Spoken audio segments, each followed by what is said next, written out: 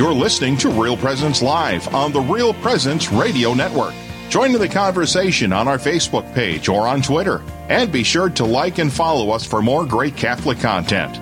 Now, back to the show. Welcome back to Real Presence Live.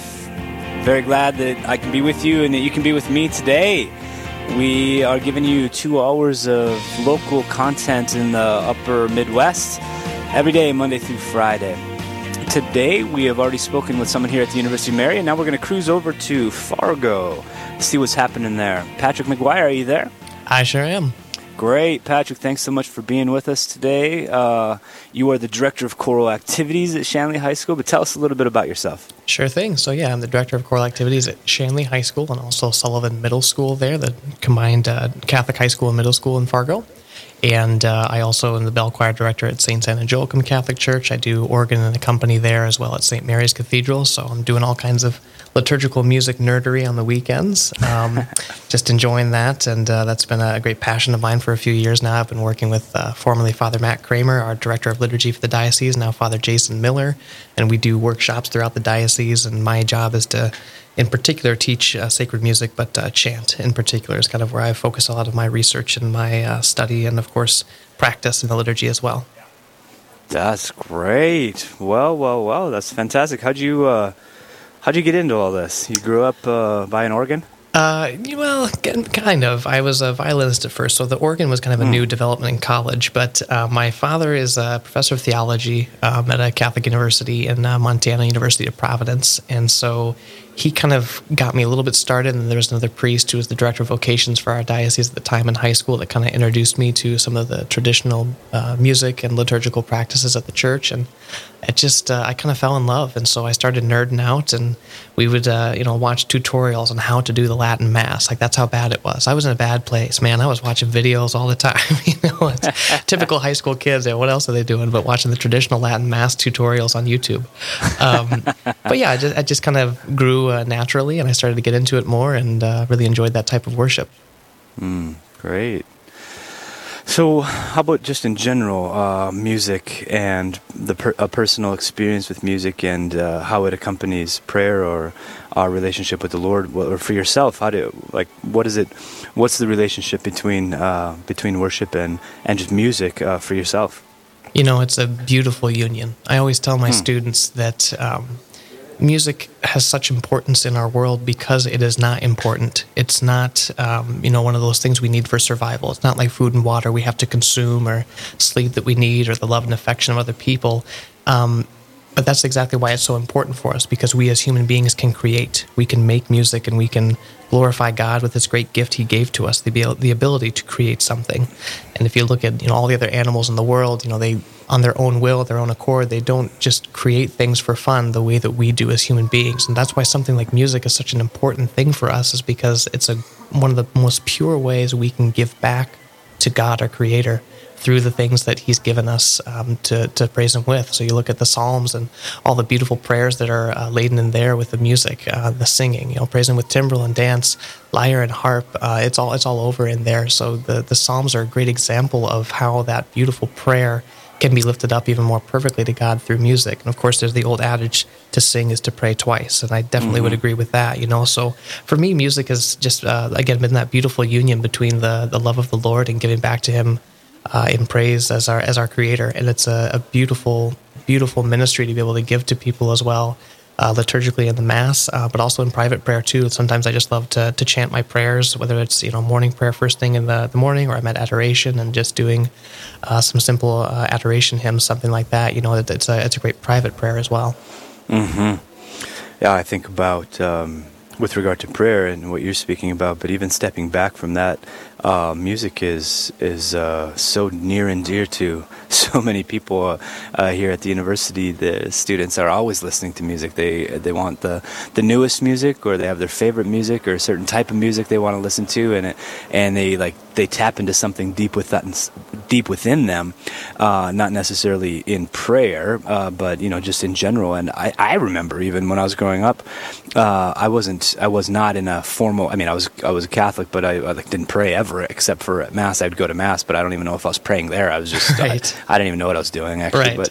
But Most but people don't. Right. There was these songs that would come out that would like tap into the deeper places of my own mind or my own heart. Like when I was maybe in high school and I was trying to date these different girls, and like there would be a song about love, and it would just like it would go so deeply inside of me, and I would almost like cry out to something beyond myself or even beyond this girl that I was like thinking about the song for or whatever. It's like there's something going on really deep, and it was probably the closest thing to prayer that I experienced as far as not as far as like actually talking to God, but like a movement stirring deep within and tapping into the deeper place of my own being, I guess I could say. Right. So that's just on the surface level with music. When we anchor that into actually bringing it to the one who made us, as you say, to give to our Creator these things that He has given us, that it really takes on this incredibly transcendent connection from that which we already experienced to being in union with God Himself. So I want to just affirm what you just said about reaching into the depths in this great union that takes place. What about? So I mean, I think we can affirm that on the sort of, what would we say, the subjective or experiential level. Sure. That there's this great union, right? But how about like as far as a wisdom behind it all, or an ordering, or a philosophy, or a theology? With regard to music, I mean, is there a rhyme or a reason, really? I mean, or is it just like go for it and see what happens, or like what's the deal? Yeah, so I mean, anytime you get into this conversation about what's the purpose of music, how should we do it, how do we go about it, you get a lot of mix of opinion and feeling about, because like you say, music is such a personal thing to people. You know, we all connect to music in different ways and to different music in different ways. But when it comes to the church, if you look at the documents of like Vatican II, Sacrosanctum Concilium, Musicum Sacram, or even just look in the general instruction of the Roman Missal, there's a lot of instruction in there as to what should be sung, when, and how. And the general idea is that the liturgy should be a holistic service of prayer that's really connected in the words of the liturgy. So there's antiphons, like the entrance antiphon, for example. If you go to daily mass, you almost always will speak through that entrance antiphon, but that's what's prescribed even for Sunday masses too, as opposed to a hymn.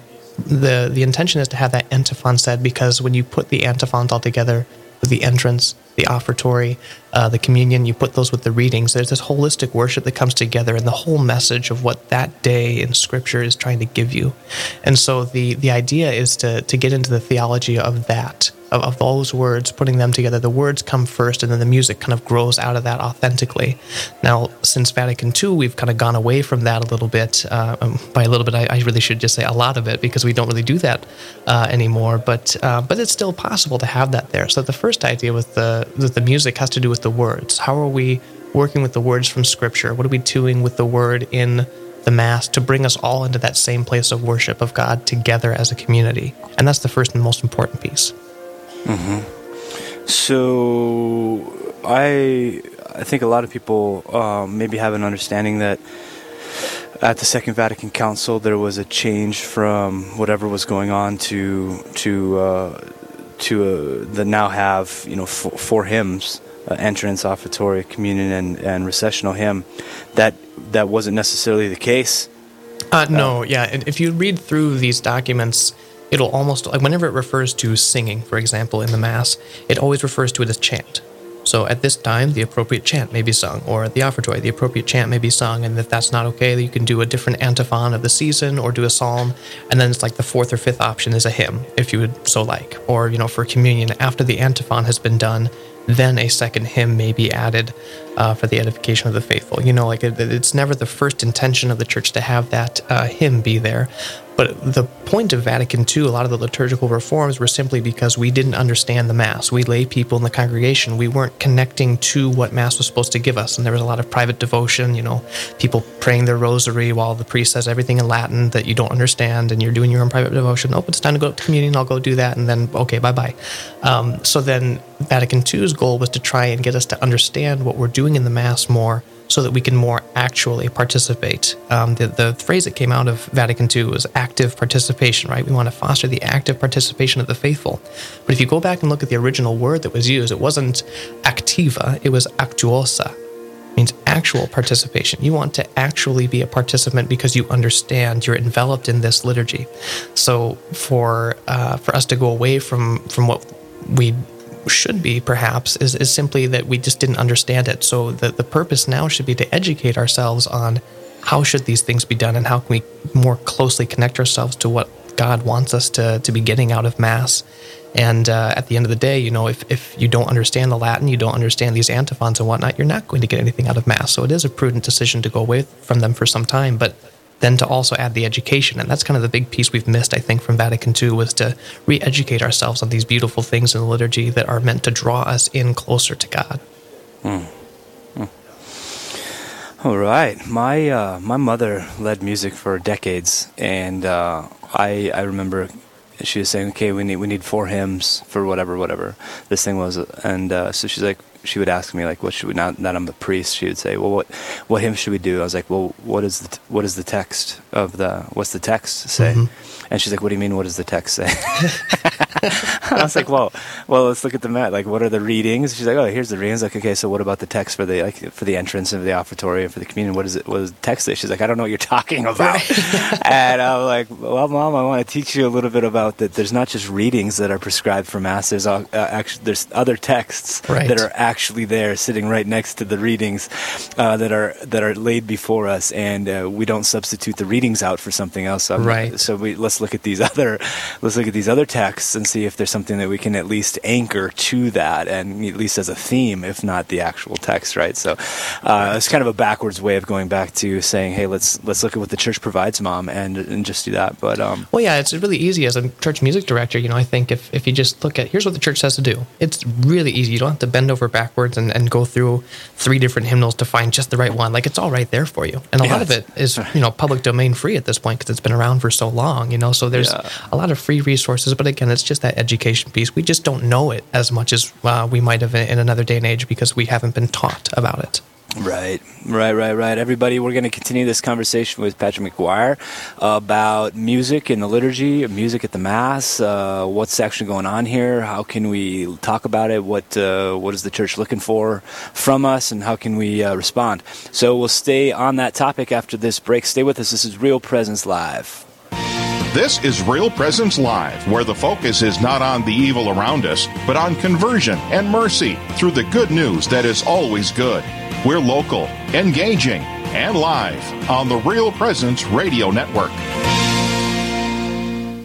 SJ Machine, proudly named after and dedicated to St. Joseph, provides quality machining and induction heat treating to a variety of industries. Just as St. Joseph worked diligently to meet his family's needs, SJ Machine strives to understand and meet your production needs. Prototype to production, working together toward success. SJ Machine can be reached at 701-347-0155 and are a proud supporter of the Real Presence Radio Network. Hello, this is Mike Kidrowski, the Director of Advancements for Real Presence Radio with today's Plan Giving Minute. Philanthropy is an expression of your generosity with the understanding that your gift to the church will make a difference. There are many ways in which you can make a gift to further God's work. Most of us are familiar with cash gifts we give regularly to Real Presence Radio. However, another way of contributing is through plan giving, which may allow you to give more than you've ever dreamed possible. The goal of plan giving is to help you plan your estate and charitable giving in a way that benefits you, your family, and our mission. There are several ways you can make these plan gifts and enjoy tax and income benefits. For more information, please visit our plan giving website at rprlegacy.org or call me at 701-290-4503. Let's get started. The Mustard Seed Catholic Store is South Dakota's place to purchase Catholic books, gifts, and decor. With locations in Rapid City and Sioux Falls, we are here to provide you with gifts for the Catholic occasions in your life. From baptism to First Communion, confirmation to weddings, and ordinations, we pride ourselves in having local artists share their creative talents, making rosaries, crucifixes, artwork, coffee, and books. We are located in Rapid City on Main Street, in the new Diocesan Building, or in Sioux Falls on Grange Avenue across from Costco. This is Real Presence Live on the RPR Network. bringing you stories of faith and hope through local hosts and guests from across the upper Midwest. Now, back to the show. Welcome back, everybody, to Real Presence Live. This is Father Craig Vosick, your host for today's edition. Coming to you live from the University of Mary atop a hill outside of Bismarck, North Dakota. We are chatting with Patrick McGuire in Fargo, North Dakota. There's a new show coming out called Fargo. Does anybody know about it? I can't say I do. There was a movie that came out that was dark and weird a long time ago. It's some people's favorite movie, so maybe I shouldn't have said that. But now there's like, I think it's going to be like multiple seasons, sort of televisions, or like, you know, Netflix or whatever those kinds of things are. Show, and I think it's going to be kind of a take on that original dark show, but like even weirder. I'm not exactly sure, but anyway, I think there's a thing coming out called Fargo, and it's going to be wild, but I probably won't watch it. Anyway, we're in Fargo, North Dakota, with you, Patrick, and we're talking about various things. We're talking about the liturgy. We're talking about music with regard to the liturgy, whether music is integral to the liturgy, whether there is texts that have already been given to us that are integral to the liturgy, and it seems like that's where we've arrived in our conversation. Now we're getting into kind of the how and why the church has used music. We've talked about it already personally. You shared about how important music is personally for you or for others in their private prayer or in various ways in their life. But let's kind of go back through that again with regard to the church and how music, maybe from the beginning or down through the ages, has been at the very heart or at the very center in many ways to worship. Absolutely. Well, if you go back to the earliest days, as I'm studying college music history, it's impossible to get around the early church musicians and the great depth of music they got into and how the things that they were composing. I mean, some of the greatest composers from the earliest ages, Palestrina, Byrd, Tallis, even down into Mozart, Bach, and Beethoven, everybody was composing mass music and doing all these things for worship in the liturgy. And so one of the things that you talk about as a music education major is how do you have that conversation like in a public school, for example, to be able to perform these sacred masterpieces that really are, if you just look at them musically, forget the religious side of it, musically, they're fantastic pieces of work. But then to bring them into the secular culture that we have today, that's a weird conversation to have in some places. I'm very lucky not to have that working at Shanley High School. But that's something that's really important. So all through the ages, this has been a focal point of composers all throughout time. It's always been about giving praise and worship to the Lord and whatnot. So all these choral masterpieces from the earliest days, they're all about the Mass text and whatnot. So it's always been there. It's always been an important part of our culture and heritage to have these beautiful ways to give back to Christ through our song and in the liturgy, the text that we have there, whether that's just the Mass parts, the Kyrie, Lord have mercy, the glory to God, Gloria, all these different texts. There's hundreds of thousands of settings of these Mass parts that composers have always done, and they're great texts and almost always done in Latin. That's the language of the church, and so we're given so much there, and composers have taken that and run with it from the earliest days of our Western classical tradition, and that's a beautiful heritage in that as well. Mm-hmm. You mentioned earlier in the interview, even going back all the way to the Psalms, that music, instruments, and music were part of even all the way back in the Old Testament worship. So, when we talk about the church, so New Testament dispensation of the Lord, what were the earliest forms or the most ancient forms that music was incorporated? Were there instruments? Was it just the voice? Was it like a number of people? Like what? Sure. What did that look like? If you want to go back and look at like the earliest days of what Catholic worship was, the Christian community in the earliest days, you look at St. Jerome Martyr, you look at his Confessions and what he wrote. And that's a great thing you can look at. You can just Google St. Jerome Confessions on the Mass, and worship and whatnot. You can see the way he lays out everything, and you start to read through the paragraph of how do they do their worship. And it sounds very familiar because not much has really changed about the form and structure of how we worship. And of course, that would have come out of the Jewish tradition of the synagogue and whatnot. And I was even talking with a scholar on chant at one point, and he was telling me about this community of Yemenite Jews that was found in the, I want to say, late 60s. By a group of researchers, and they started to study their culture, and they found out that a lot of the melodies that they used for their worship in synagogue when they were worshiping, praying the Psalms, were actually the same melodies that were in the Graduale Romanum.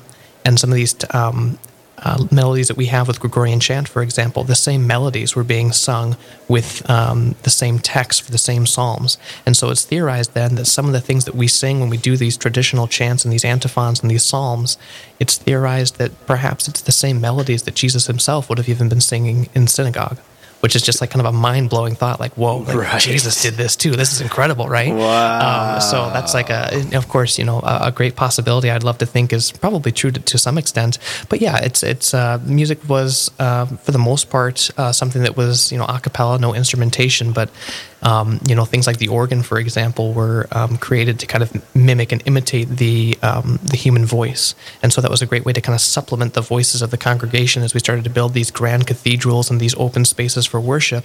And so there was something that was needed to kind of bolster the singing there. But what's great about a cappella singing is that you don't have to have a huge church budget to be able to do it. Like if there's some of these rural parishes, it's just like, oh yeah, I'd love to have a great big organ, sure, but that's just not possible. But you don't have to have it. And that's what's nice about like chant, for example. It's that basic, simple.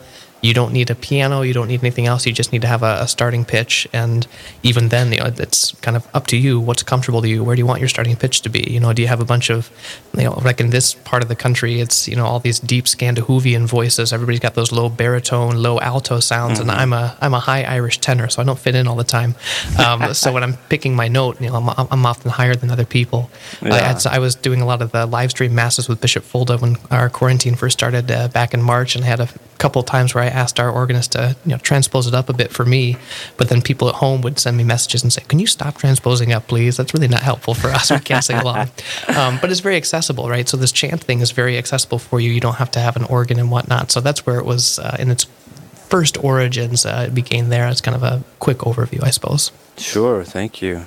Everybody, we're speaking with Patrick McGuire, Director of Choral Activities, Shanley High School, talking about music and its integration in the Mass. We're talking about chant, talking about the Psalms, the mind-blowing reality that some of the tones or modes or methods that we make use of today, if we kind of recapture some of the classic expressions of chant, could have been the same as the Lord Jesus himself used. And that is, as you said, mind-blowing, actually, to think that way. Right. So anyway, what are some ways we can come to appreciate these forms of song or of music? If like I grew up in a parish and we had 4 hymns, and my mom would play the piano, or another lady would play guitar, or whatever. Mm-hmm. So you're telling me there's other things out there. What's the deal? How do I get in touch with them? Well, there's a bunch of different ways to go about it. I never recommend when people ask me this kind of question, they love the sacred music, perhaps, that's traditional nature, Gregorian chant and such. I never recommend a full-blown 180, let's go away from the 4 hymns and just do nothing but the antiphons and chant. That's not ever going to go well. In particular, I talk to new priests all the time, and they're preached to at seminary saying, don't go into your parish and change all this stuff right away. Your congregation will not like that. So what I would recommend is just start looking into, when you're making your selections for the music, for example, really look at the antiphons, look at the readings, and pray with those as you're making your selections. That's a great first step. And then educate, your choir or your congregation, whoever you're working with, depending on the size of your parish. Here's how we choose the music and why. We really look at these texts. And then it starts to get easier to say, well, hey, why don't we try singing these? And there's all kinds of resources out there. If you just, one of my favorites is to go to Corpus Christi Watershed. Jeff Ostrowski is a great pioneer in the traditional music. With that, he has a great community of people that he works with there. There's a lot of free resources out there and ways to teach yourself chant and whatnot. I've gone to parishes and done workshops before to just teach church choirs how to do that. And it's kind of a tricky system at first when you look at it, but once you start to understand it, it's actually much simpler than you think. So it's just a matter of exposing yourself and having a disposition to say, okay, I'll give it a try. That's always the first thing with it. So just an open mind, I think, is the first thing. But then when you're looking for actual resources, a lot of it's free if you just look online. There's so many great resources. I have an app on my tablet that's called Square Note. And it has all the chants for the ordinaries and the Mass and whatnot for the whole year. So anytime I want to throw a communion antiphon or something like that in, I'm able to do that. I just pull it right up, and there we go. So Yeah, this is very, very, very helpful. So just on that last piece, or maybe not quite, but I was thinking, if people want to implement this, you're giving us a lot of good things. What if someone just wants to hear it and just Sure. I just want to hear it, and is there any places where you can just listen to these things for free? Yeah, absolutely. I mean, there's a Gregorian chant album that was put out in 2010, I think, by the monks of the Abbey of Notre Dame, and I think it cracked the top. I don't think it was the top 10, but I think it was the top 20 in the pop charts that year. Whoa. Yeah, so it's so funny to me, we don't have chant often in our liturgy, but, we love it so much. It's such a relaxing and beautiful, peaceful sound that people will buy these albums, and it reaches the top 20 on the pop charts because it's just that popular. So you can find it on YouTube. You just Google Gregorian chant, and you'll find these compilations, 3-hour-long things. You can put that on while you're working and just, be at peace a little bit. But there's also, stuff on Spotify, iTunes. If you just look up Gregorian chant, it's all there. All kinds of resources there for you. That's funny, Gregorian chant. We don't hear it at Mass very often, but I hear it in a lot of massage parlors. Right, yeah, exactly, right? Yeah, it's just it's a nice relaxing sound, but, for its original use in the Mass, forget it, now we're not going to get there. We don't want to do that. That's great. Patrick, thanks so much for being with us today and to share with us some of the insights from our own liturgical history. Absolutely. My absolute pleasure. I'm always happy to nerd out about it. That's great. Well, I have a question. You can't answer it now, but you can research it. I want to know why in the various places we have entrance antiphon, communion antiphon, but the offertory antiphon is hardly ever listed anywhere. I want to know about that. So go study that and let me know, okay? I'll be on it for you. Absolutely. All right, great. Thanks so much. Everybody, we're going to take a little break, and we're going to talk about what really matters most. This is Real Presence Live. Stay with us.